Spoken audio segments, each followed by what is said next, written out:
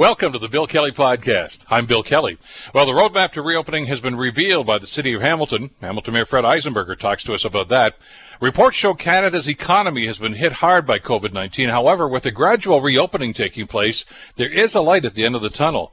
And many say it's time to start reopening the economy even faster. But the fear of a second wave is still looming. We'll get some details about that as well. The Bill Kelly Podcast starts now. Today on The Bill Kelly Show on 900 CHML. It's time for the discussion about reopening in many communities right across North America as we continue to deal with COVID-19. Earlier, we talked with Paul Johnson, of course, from the Emergency Measures Task Force that the mayor has set up. And this is how Paul Johnson outlined what should be going forward. Even as we move through the second and third sort of phases of reopening provincially and how that rolls out locally, we need to continue these basics all the way through that. I think everybody felt, hey, we're into stage one. As we head into stage two, maybe physical distancing ends. It doesn't. The virus is in our community. Physical distancing will remain. It needs to be a part of our life for quite some time until we have an immunity strategy. Well, there's the codicil, I guess, to what's going on. There is a document that the city has released. Now, they've talked about this, especially in the last couple of town hall meetings they had about this. But now we've got some ideas as to exactly how this is going to roll out. It's called Hamilton Reopens. Hamilton Mayor Fred Eisenberger joins us here on the Bill Kelly Show to talk about this. Mr. Mayor, good morning. How are you doing today? I'm very well, Bill. Thank you. Good morning. Good to have you with us today. Let's talk a little bit about this. As I mentioned, over your last couple of town hall meetings on those Wednesday evenings from City Hall, the virtual meetings, you and Paul Johnson and Dr. Richardson talked about your plan going forward on here. And we should probably reiterate, as you've told us many times, Mr. Mayor, that an awful lot of what the city is going to be doing in the next few weeks is really predicated on what the province is going to allow us to do, isn't it? Exactly. And so when, Paul talks about the plan, it's great that we have a plan and it's well-defined and refined in terms of what happens when we can open up. And so, and it's predominantly focused on city facilities, the rec centers, the service center, City Hall. How do we bring people back to work? What kind of protective equipment is going to be required? What kind of cleaning regime? How many people can come back to work, given the social distancing or physical distancing that'll have to be maintained. So, a good number of people likely will not be working out of the same office space that they've occupied, may very well be working from home in the forthcoming future. And as Paul indicated, the sad reality is it's going to be, when it happens, if and when it happens, it's going to be a new normal that will continue to maintain that physical distancing, hand washing, all the regimes that we got in place, including, masking where appropriate when physical distancing isn't capable to do.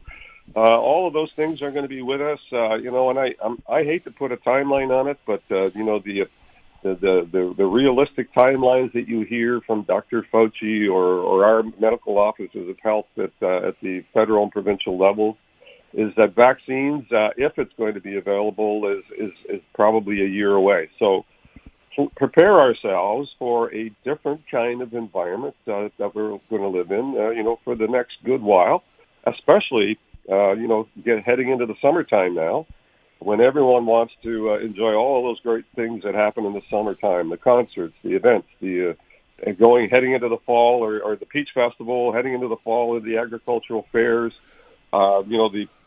the city pools, and all the facilities that are out there may not be available to us this year. And that is going to be a dramatic change from what we're accustomed to in previous years. In fact, I can't think of a time when we weren't able to do that. I think you have to go all the way back to either the war years or the Depression, and many of us weren't around then. So our new reality is going to be quite different for quite some time. I want to talk about the physical aspects of this, if I could. I mean, the buildings themselves. Yep. You spent a lot of time in City Hall over the years, Mr. Mayor, in various capacities as a ward councillor and, of course, as mayor. And you're well acquainted with that building, and we know that there's a lot of people that work in that building. And like many other office buildings, of course, there are offices, but there's also the workstations and a lot of people crammed in. That's not going to happen anymore. Have you had that discussion about what the actual office space is going to look like and how many people you will actually be able to accommodate once you say, okay, open the doors, let's see who's going to come back? Yeah, that's exactly the exercise that this whole reopening plan, speaks to. Not only how many people can come back given the physical distancing that's going to have to apply, but under what basis. So as they come to work each day, there's going to have to be a self-screening or a screening process, not physical screening, but a number of questions asked each day. Are you feeling well? Or do you have any signs of a dry cough? All the symptoms that are COVID related, has to be walked through. And, if it's a check mark positive, or I guess negative for all of those, then, off you go to work. Anyone that's feeling, and it used to be that, if you had a cold, you popped a couple of Advils and, if you felt pretty good, you probably, went to work and marched on. That's not going to be the case anymore. So anyone that's sick or ill of any sort, you're going to be staying home or working from home. And so I would expect, so there's about 500 people that are normally in the City Hall building, working, on a day-to-day basis. I'm going to say it's probably going to be 250 that are going to be doing that from City Hall, and the balance of them are going to be finding a way to work from home, which is already happening. In fact, right now, I would say, I'm in the office every day with rotating staff, physically distanced. There's probably about 50 people in the building in its entirety right now. And so all of the other people are working from home. I mean, they're working from home. They're not sitting idle. They're not sitting doing nothing. They're doing their work. They've got their equipment in their home office, and they're interacting with the staff as they normally would, virtually, online, and everything is functioning as it should be. How's that workplace going to look? You've talked obviously about the number of people that will be allowed in there, and you're going to have to make some allowances in different working spaces. Will there be a request, or will there be a policy here about personal protective equipment? Well, to the degree that masking may not be the order of the day unless people can't physically separate, and I think we're already finding now that masking is more a protection for you, protecting you not sharing things with someone else when physical distancing isn't possible. And so, as long as people physically distance, as long as we have good cleaning regimes in the building, and that's another thing that's going to be truly heightened, as long as there are protective shields when the public comes into the tax desk to pay their tax bill, that there's protective shields there, there's hand sanitizers there. I mean, people need to be cleaning their own workspaces on a regular basis. That's something that's going to be part of the regime, which, clearly doesn't happen now. We have cleaning staff that come in, do the cleaning overnight, and then everybody comes back to work in the morning. Well, that's going to change. Cleaning staff will still be there. They'll be cleaning all the hand surfaces, all the hand railings, all the doorknobs on a daily basis, not once, but multiple times as people come in and out of the building. And the protective shields, like they're doing in the grocery stores, at the service counters, will need to be in place to ensure that there's not an ability for people to share, the air, the breath, and the droplets that come out of, the projecting out of your mouth that can land on people. So those protective shields are going to be there, like they are in the grocery stores and in the pharmacies and in now retail stores that are happening. Masking, if you're ill, you shouldn't be at work. So I think the masking issue is going to be a bit of a dance. I think, citywide, I think we may very well end up requiring masking on the transit system, because there's a place where it's going to be very difficult for us to maintain a transit system with physical separation of 6 feet. Mm-hmm. So masking in those circumstances is probably going to be critically important. It may very well end up being mandatory. But beyond that, I think masking is going to be important. I think it's no one's criticizing anyone for wearing one. That's certainly not an inappropriate thing to do.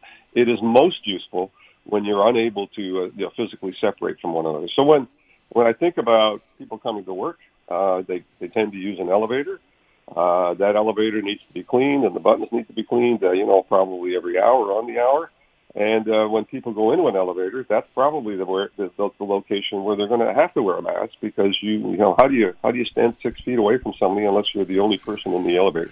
Mm-hmm. And so all of these things have to be thought through, have been thought through, and will be put into practice when the order says we can go, and when our medical officer of health says we think the circumstances in Hamilton are appropriate for us to move forward. The mandatory personal equipment is interesting, and you're right. I think many of the jurisdictions that we've seen, especially south of the border, that have gone through this phase already, are making it mandatory. You want to get on the bus, you have to have a face mask, or you don't get on the bus. That's all there is to it. Yeah. But some of them have gone to the next step, as you know, Mr. Mayor. In New York, Governor Cuomo is now giving store owners and retail outlets basically the leeway to say, look, you can demand that they wear a mask before you even allow them in there. And if they refuse to wear a mask, they don't shop or they don't buy or they don't eat in that restaurant, whatever the case might be. Now, is that if we were to go down that road, is that going to be a municipal decision or would that be done by the province? I think that would be done by the province. I think we certainly license businesses, but I think the overall requirement for everybody to be mandated to wear masks in retail locations, I think lies with the store owners, and we're already seeing that happening. So right now, if you go to Costco, I think it's a requirement to have a face mask, not a surgical mask, but a face mask, which Dr. Elizabeth identifies as 2 layers of material that can be an appropriate shield. I think from location to location, there are variances in what people require. And people will make their own choices in terms of where they go based on how comfortable they feel. And so, we're already seeing in locations in Georgia and other states in the United States where they're far more advanced in terms of opening things up, that people are not running to these locations because many people are not feeling comfortable enough that the proper protections are in place, especially for those that are more prone to this COVID disease, older people with immune issues or underlying health issues are second guessing whether they go there or not, and that has certainly promoted the whole notion of online shopping in a greater way as well. I know many people today that are not going to the grocery store at all. They're ordering online and they're having it delivered. They're paying the extra, for those that can afford to do that, they're paying the extra $15 and they don't have to go to the store at all.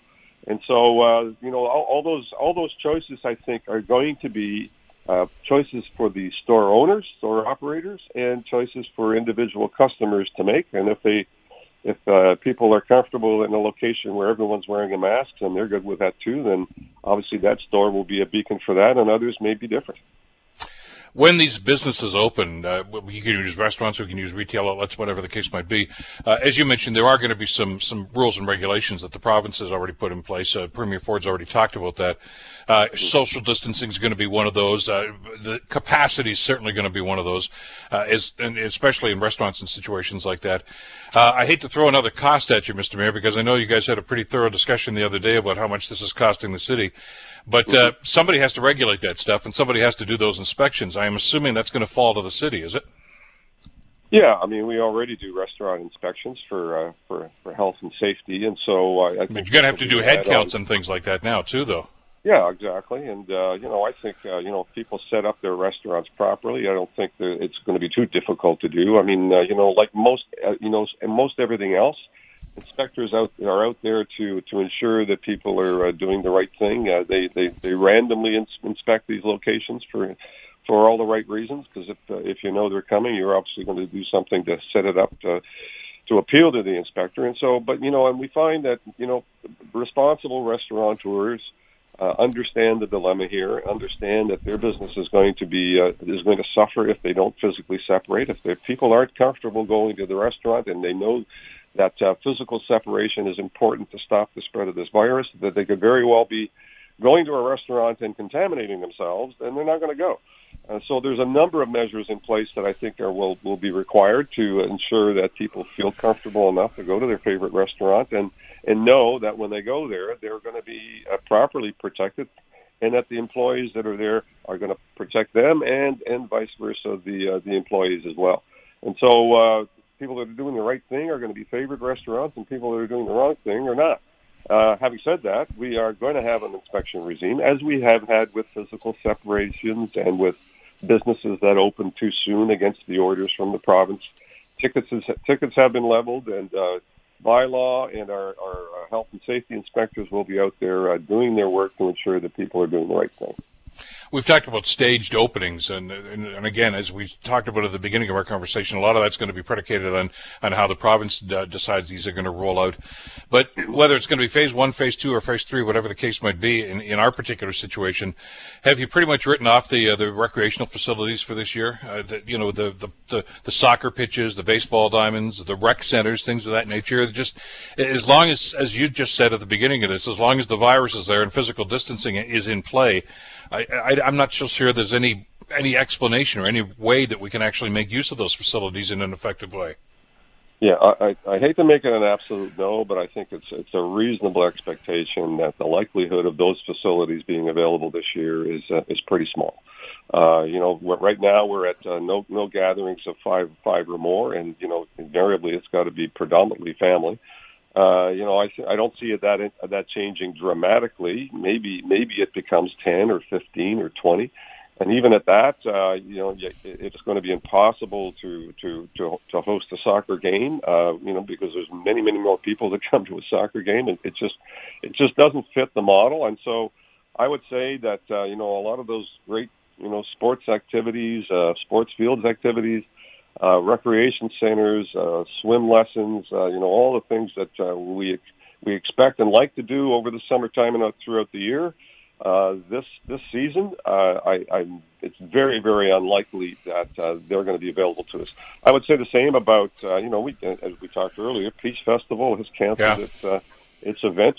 I would think it's very, very unlikely that any of the agricultural fairs that are destined for September, October, the likelihood of them going, they need to be able to plan up and get their organization set in place well in advance. And right now, the likelihood of this happening, under current circumstances is zero.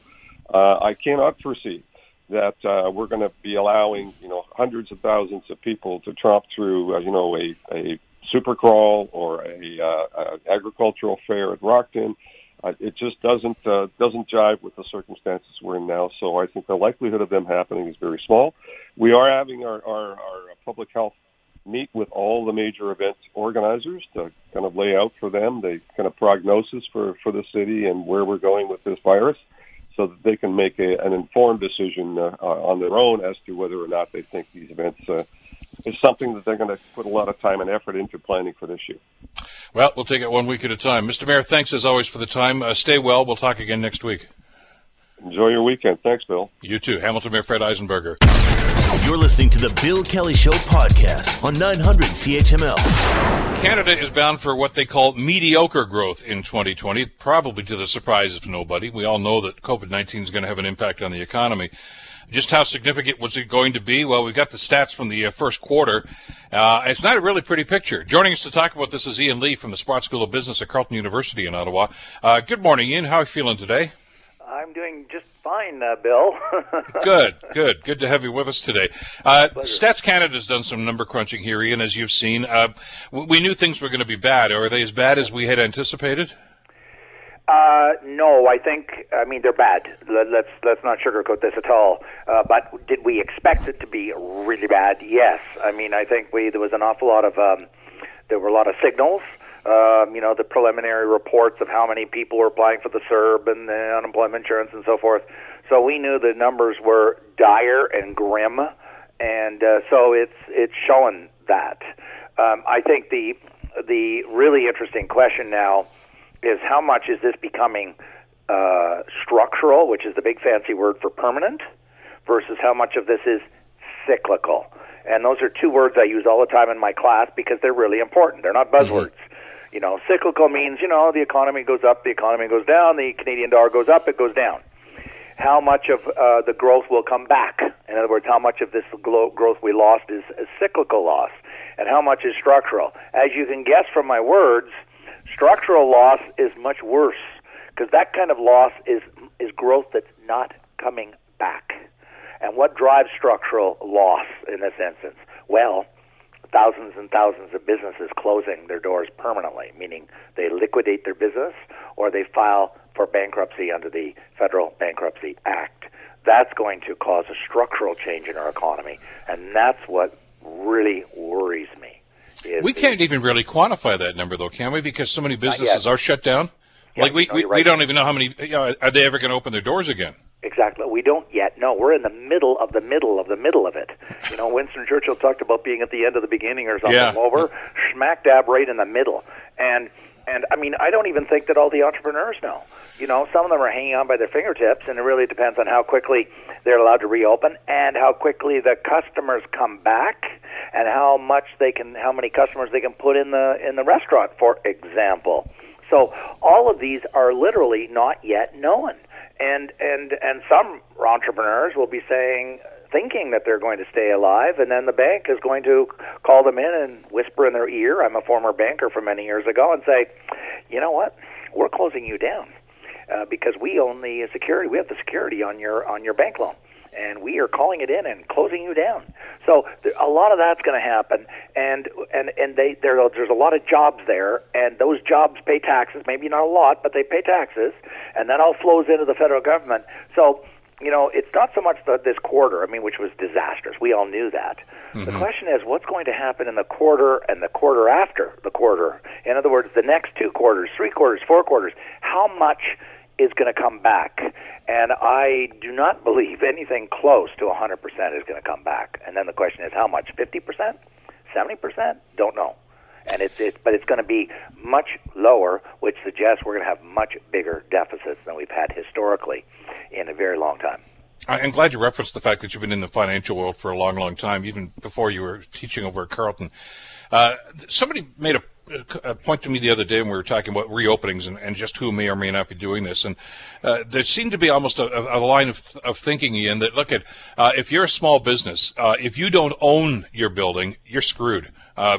Because you're just going to be so far behind the 8 ball when this finally opens. That sounds pretty stark. Is that a reality that a lot of them are facing? Yes, and just let me explain why for your listeners who may not realize this. And I'm not a lawyer, but I certainly dealt with this all the time. So you learn about law, even if you're not a lawyer, if you're in banking, because you have to. You have no choice.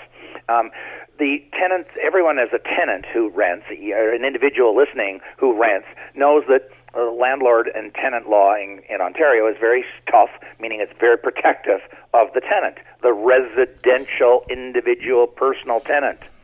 Those protections that are very significant and real to protect individuals do not mostly exist in commercial tenancies and in commercial law.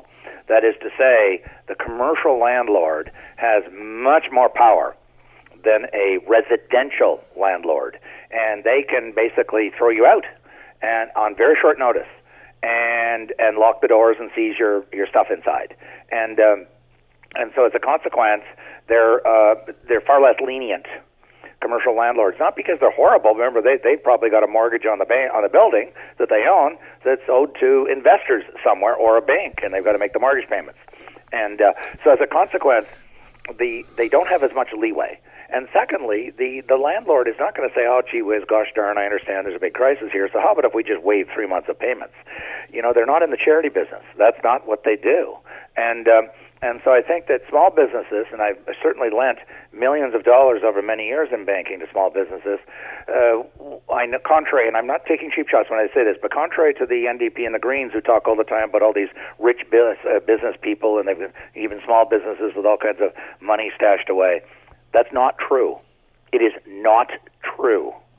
My experience with small business was most of them are hanging on. They project maybe that they're big and successful and affluent. Maybe the owner of a small business is driving a Beamer, for God's sake.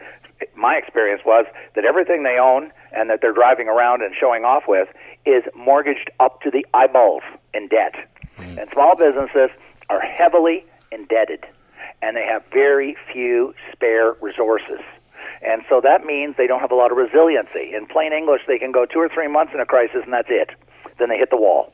And the bank will say, so sorry, you don't have any more that you can pledge, and we're not going to carry you anymore.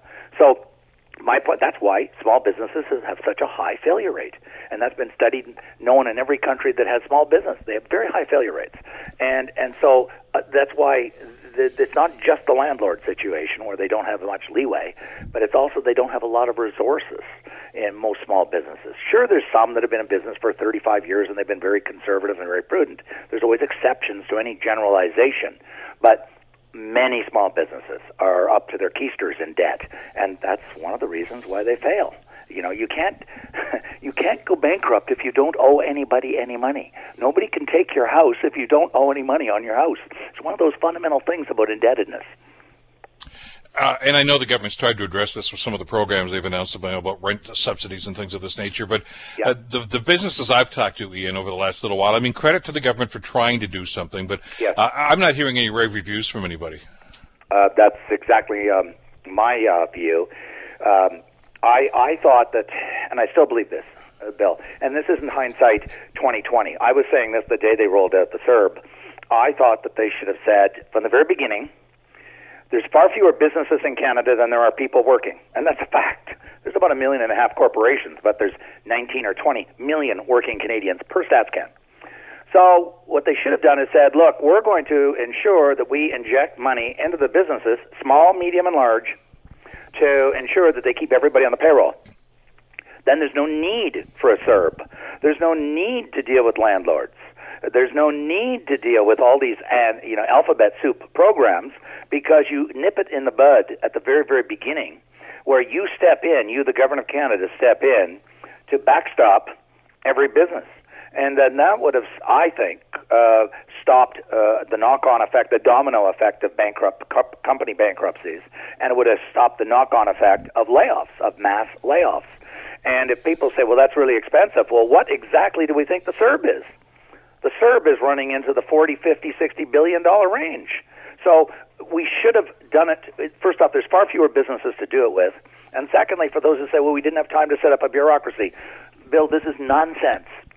Every employer in Canada, large, medium, and small, must submit on the 16th of each month, forever and ever and ever, the withholding taxes of every employee that's on the payroll.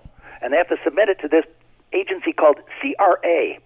The CRA has a better database, Canada Revenue Agency, than any institution in Canada, including the spy guys. They know every business. They know where it's located. They have the tax returns from that business because they have to pay taxes and file tax returns. And that company or employer, Carleton University, must list every person on the payroll on the 16th of each month with their social insurance number.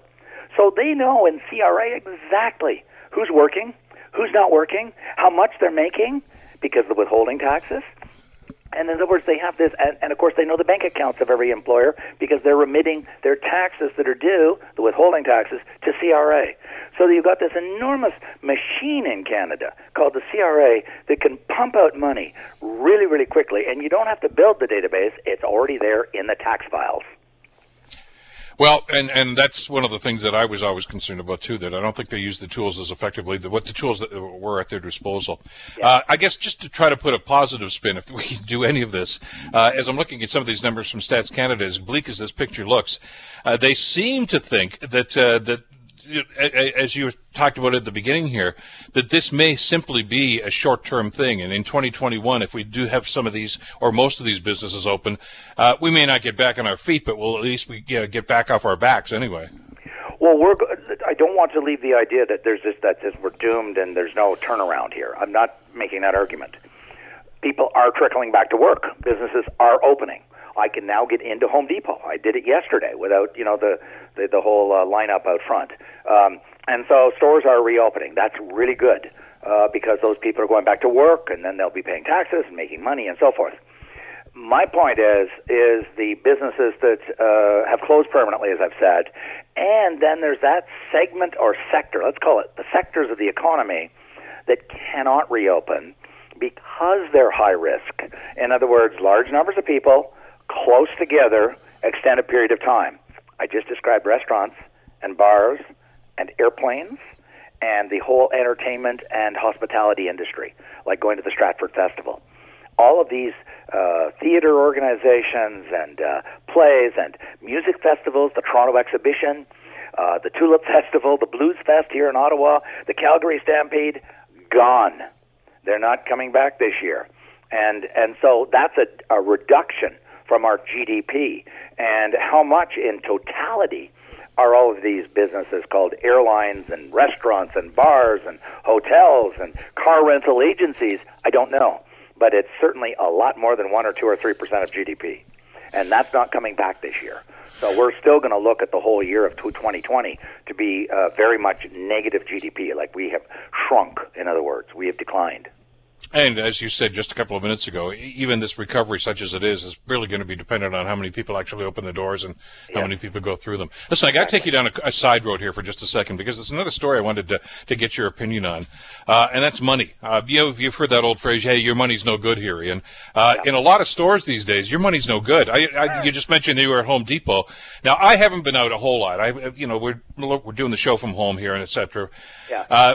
March 16th, the day after payday, I went to the bank and I took about $60 out, just so I had money in my pocket. Well, of course, they shut everything down the next day. Yeah. It's still in my pocket, Ian. I have been to a few stores, and they say, we don't want cash. We will not take you cash. Yeah. I know we were heading towards a cashless society anyway, but this pandemic has really put us on the fast track, hasn't it? I'm glad you asked that question. Just by sheer happenstance, I'm not making this up, Bill. I published 2 monographs in the last 4 years on the payment system of Canada. And the stats were crystal clear that cash was going down, down, down, down, down, down. And I argued that, it has all kinds of interesting knock-on effects, aside from the fact some people get annoyed by that. If you have nothing to hide, I've argued there's no problem with an electronic payment system, whether you're paying by debit card or credit card or online payments, doesn't matter. But who likes cash? I mean, aside from just small people want to go in and pay cash because they feel comfortable. People doing really bad things. How about people, drug dealers? How about terrorists? They don't take credit cards or debit cards. How about people in the sex trade? In other words, people in the underground economy want cash. And when you go to an all or almost all electronic system, it is devastating on the underground economy. It is just devastating because it's a lot harder to hide with electronic. I'm not saying you can't. I'm just saying it's much more difficult. And the final point, very quickly, Bill, because I know you've got some small business people listening. Oh, yeah. I've had arguments with small businesses up and down for years. I showed in my study using American data the single most expensive medium of payment is cash. They keep telling you it's credit cards with a 2 or 3%. I said that's a bargain, 2 or 3%. Cash, the costs of taking cash for a small business are hidden. First off, you have to have a special night deposit, and you have to pay the bank extra for the cash. You have to have 2 people to count the cash at all times, otherwise you'll get stolen blind. You got to protect against somebody coming in and robbing and maybe hurting one of your employees to get at the cash. People don't steal credit card chips and debit chips. They want cash. And so I figured, and based on Federal Reserve data, the true cost of cash is around 8%. But most small businesses, no offense, I like small businessmen and women very much, but they're naive. They don't understand the accounting costs. Credit cards and debit cards are dirt cheap.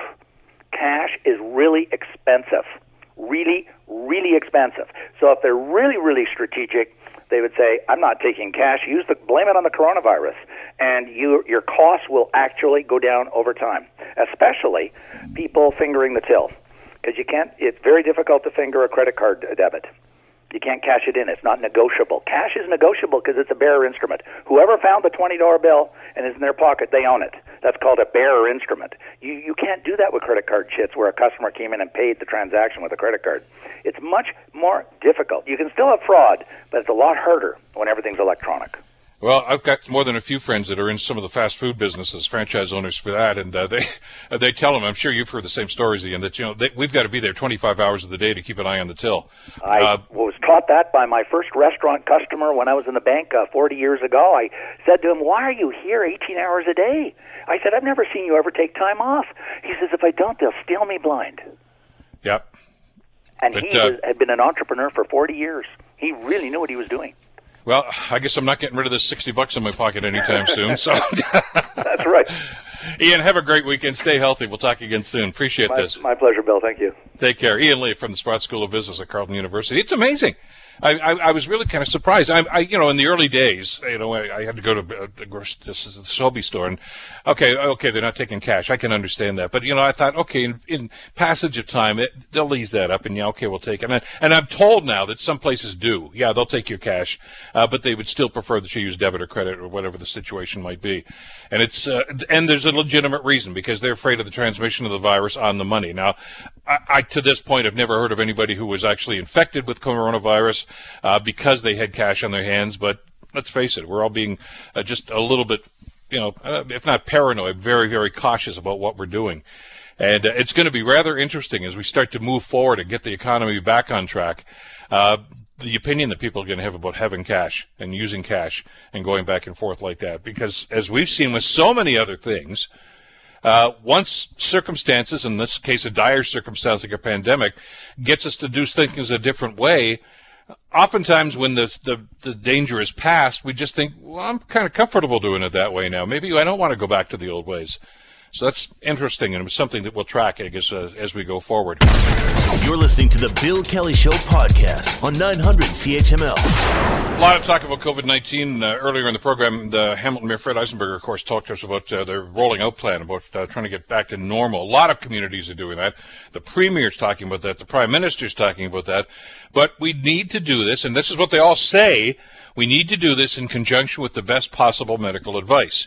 And the concern that's being raised by a lot of people in the medical community is, well, when we start opening doors again and sending people back to work, is there going to be a second wave? And there are some that are suggesting, oh, come on, this was never as bad as everybody thought. It's not going to happen. Well, Dr. Sandy Buckman from the Canadian Medical Association has a different opinion. The second wave is inevitable. There's never been a pandemic in recorded history that didn't have a second wave. And often that second wave is even worse than the first. Well, that's reassuring. But I mean, well, we need to be realistic. And how do we predict what's going to happen? Well, there's strength in numbers. I mean, there are people that do the analysis on this, and we're about to talk with one of them right now as we find out exactly how this virus is acting and what may happen in the future with us. To discuss that, we're pleased to welcome to the program Dionne Alleman, who is an associate professor in the Department of Mechanical and Industrial Engineering, Faculty of Applied Science and Engineering Director at the University of Toronto. Professor, thank you so much for the time. Glad you could join us today. It's my pleasure. I got 100 questions, and I got to right up front. Like everybody else, I'd love to get back to quote unquote normal. I'd like to go to a ball game. I'd like to do a lot of other things. But here's a question, because I know you've done a great deal of analysis on pandemic research and tracking and things of this nature. We shut everything down here on March 17th because we said this is just too dangerous. Here we are on May the 29th. The virus is still here. We don't have a vaccine for it. Are we rushing back into this just because we're getting tired of doing what we're doing, or is it actually safer than it was on March 17th? Well, I will say, we've been doing this for 2 months, and I miss the Blue Jays as much, if not more, than most people. There's just not a lot of news in the off season for baseball. No. But, the thing that we really have to be mindful of is that if we open up too fast, too soon, then we're going to be in this, semi-lockdown state for even longer. So it's really best for everybody if we just, buckle down and power through this, longer, what should probably be a more stringent lockdown right now, and have it be over sooner. Because even though we have been doing this for 2 months, the lockdown has been, kind of loose. And infections have still been spreading, even though it does seem that we are very conclusively on the other side of the peak. We're still looking in the province at high 300s to low 400s of new cases every day, and they're not all able to be fully contact traced. So there are lots of questions about how these transmissions are really happening. And until we really, really know what's going on and we can really get a handle on who's becoming infected and when and get them isolated, we all need to be exceptionally cautious about what we do and what gets opened back up in our economy. And that's what I was getting at. I mean, I'm not trying to be Donnie Downer here, but I mean, if, we're talking about opening up, and let's get back to this, and we want to have people in the parks again.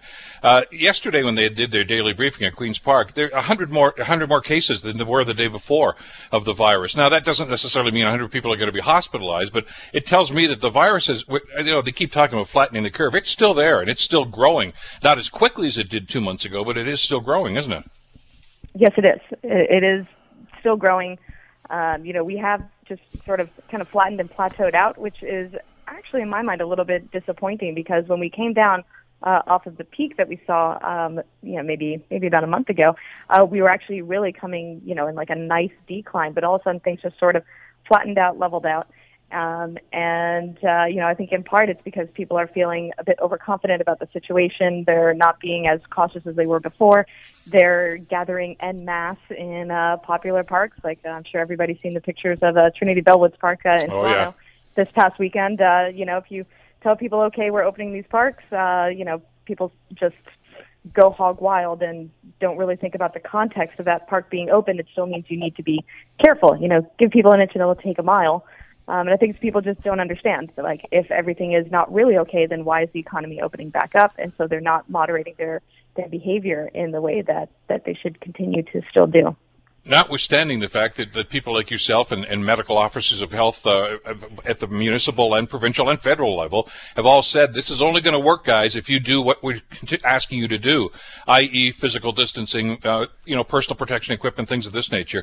But you're right. I mean, it seems every time you give them an inch. We had a spike, last weekend they announced that there was a huge spike, and they asked the medical officer of health at the time, Dr. Williams, he says, do the math. 14 days ago was Mother's Day. People obviously ignored what we said, went and did what they needed to do, and now there's a spike. So it's a little concerning when you see that sort of thing, to think, well, how far are we going to go then when we start as municipalities to open up some of these facilities? Yeah, I mean, you're exactly right. And we saw people, including our premier, not really following appropriate physical distancing measures when it comes to seeing family around the time of Mother's Day. Mayor John Tory in Toronto was at Trinity Bellwoods, not properly wearing his mask and talking with people. There's just a huge number of examples of provincial and municipal leadership not setting a good example for people, and I think that is also really resulting in this situation where everybody feels like, I can do a little bit of this here, I can do a little bit of this, unsafe thing there. Other people are doing it, it's fine. And it would be fine if it was just one or two people, but nothing is ever just one or two people, right? It's always, maybe 10 to 20% of the population, and that's a lot of people doing a lot of things that they shouldn't do, and it doesn't take that much for disease spread to start taking off again. So with that in mind, maybe we need to redefine, and maybe, this is like, let's go back to the basics just a second. Because when this whole thing started, even back in January, when we started to think, hey, we got a problem here, there were still those, and probably still are those, that say, well, this is nothing worse than a bad flu. And we've, there was over 100,000 deaths in the States. That just way, way too many people have perished as a result of this. But even those that have survived, and we've talked to some of them on this program, Professor, this thing is a beast. It's not a flu bug. No, it's not. The accounts that I've read from people that have recovered are really very harrowing and make me really, really very nervous for people that are trying to push for this idea of, like, let's open back up, let's try to get to herd immunity, or it's not that bad, so it's safe to open up. Because even if people do get it, it's not like they recover and they're 100% a couple of weeks later or even a couple of months later. We're actually just finding out from SARS 15 years ago that people who had SARS are now at extremely high elevated risk for all sorts of other lung health complications that can be very serious. And this coronavirus might be something very similar, where the true long-term impact of having had COVID-19 won't be known for another 10, 15, 20 years. And we might look back and think, if only we knew then what we know now, we would have been so much more protective of the people in our community to make sure that people really don't get this. But there's a lot of, misinformation out there, a lot of disinformation, and a lot of people who just are tired of the lockdown, and they want to hear that everything's going to be fine and that they can start going back to normal right now. And I really don't know the best way to combat that sort of situation.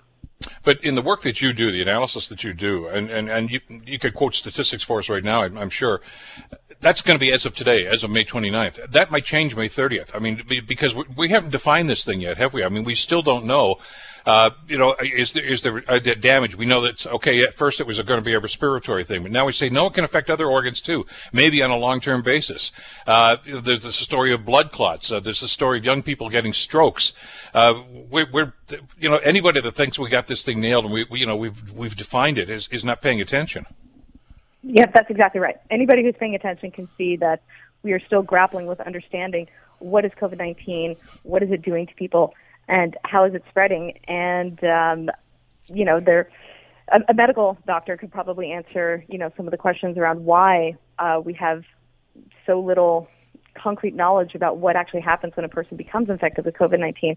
But the fact of the matter is that we don't really know what's happening to every single person when they become infected. We don't truly know all of the risk factors that put somebody in a situation where they might have a very severe or even deadly reaction to COVID-19. All of that information is still being discovered and uncovered. And a lot of that is just because there's a lot of variation between people and it's hard to predict. And a lot of it is just through a lack of cohesive, centralized, and consistent data collection. Like this municipality reports, this thing at this time, and another municipality reports another thing. This country reports deaths from COVID in this way, and this other country, doesn't include those types of deaths as counting for COVID, and it really muddies the waters and makes it very difficult to do any sort of evidence-based analysis to understand what's happening. How difficult does that make your job? Because you just had a very, very germane point here. There are some countries that only count COVID deaths that occur in the hospital. We don't know that yet. So, but there are an awful lot of statistics, I guess, that are falling through the cracks right now, which must make your job that much more difficult to try to ascertain exactly what's going on. Yeah, it really does.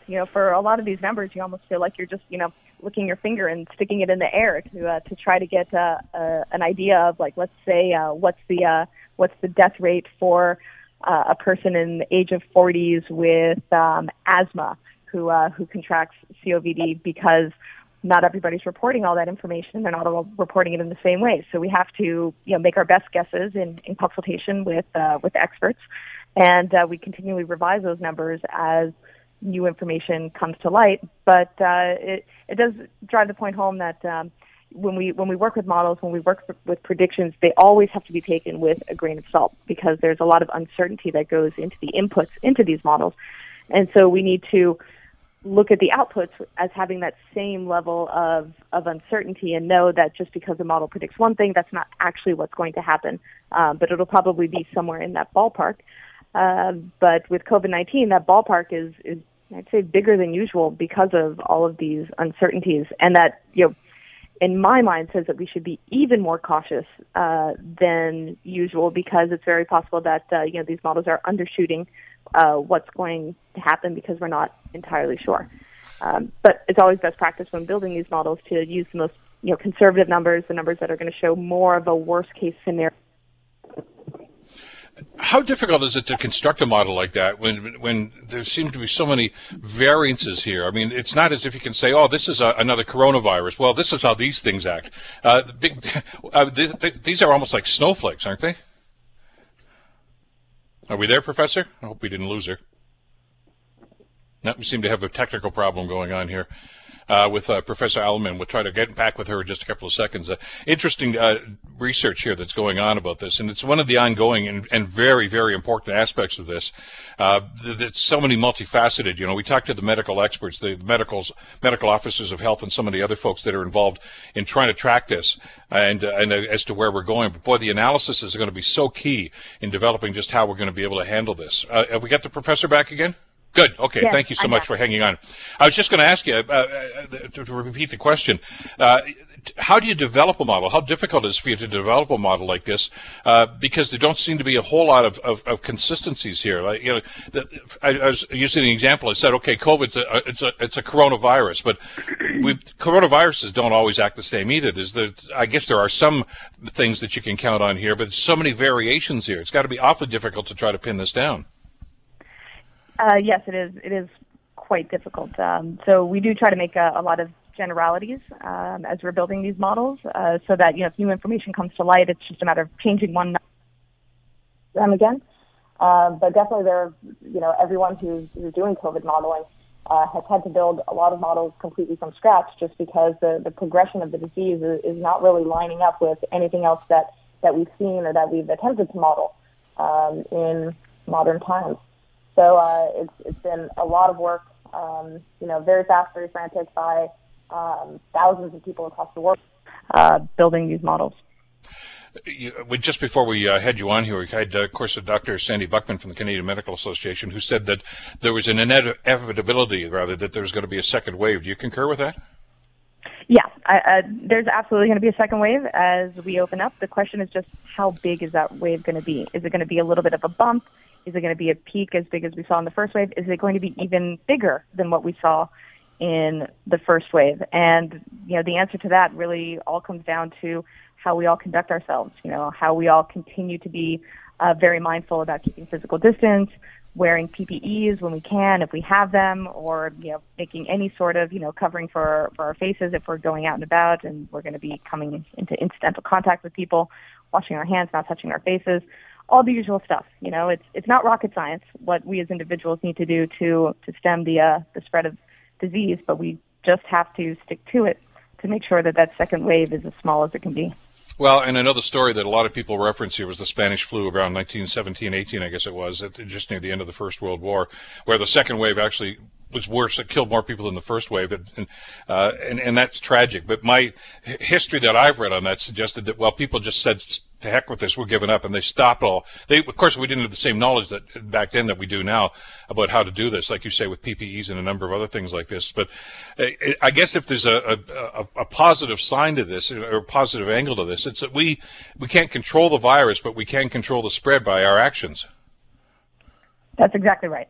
The thing that we can all control is ourselves, and that's the biggest thing that makes a difference in the spread of disease. Professor, as I was just mentioning, when we were trying to reestablish contact with you here, the stuff that you guys do here is so critical in this. I mean, you don't fight a virus like this. You don't analyze a virus like this in singular fashion. There's the idea of, finding a vaccine for this. There's finding treatment for this for people that have already got it. But that doesn't happen without the analysis that you and your teams are doing on a daily basis here to try to identify this and try to track exactly where this is going. Thank you for the great work that you're doing, and thank you so much for the time today. It was really a pleasure talking with you. All right, it was great to talk to you, too. Take care now. Bye-bye. We'll go to a ball game someday soon. I'm sure we will. I sure hope It's so. going to happen. Dr. Dionne Alleman, of course, from the University of Toronto, and key research that's going on. And that's difficult. Listen, we're all frustrated, with, hey, enough is enough. I don't want to wear a mask. I don't want to this. I don't want to put gloves on. I'm tired of the social distancing. But look, you got to be disciplined about this, because the downside, if we don't do this, it could be pretty ugly. And I don't think any of us want to go there. So, all these trite little phrases that we used in the beginning, but they're applicable. I mean, if we continue with what we're doing right now, we can control the second wave. If we don't, we don't want to even consider that as a possibility. The Bill Kelly Show, weekdays from 9 to noon on 900 CHML. The Bill Kelly Podcast is available on Apple Podcast, Google Podcast, or wherever you get your podcasts from. You can also listen to The Bill Kelly Show weekdays from 9 till noon on 900 CHML. I'm Bill Kelly. Thanks again for listening. And don't forget to subscribe to the podcast. It's free, so you never miss an episode. And make sure that you rate and review.